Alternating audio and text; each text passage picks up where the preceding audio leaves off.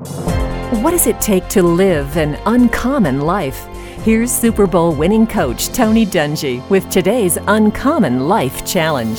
Faith is a big component in a football team's game plan. When running an offense, a quarterback has to throw the ball to a spot before the receiver has gotten there. The quarterback has to trust that the receiver will run his route correctly, and the receiver has to trust that the ball will arrive in the right place at the right time.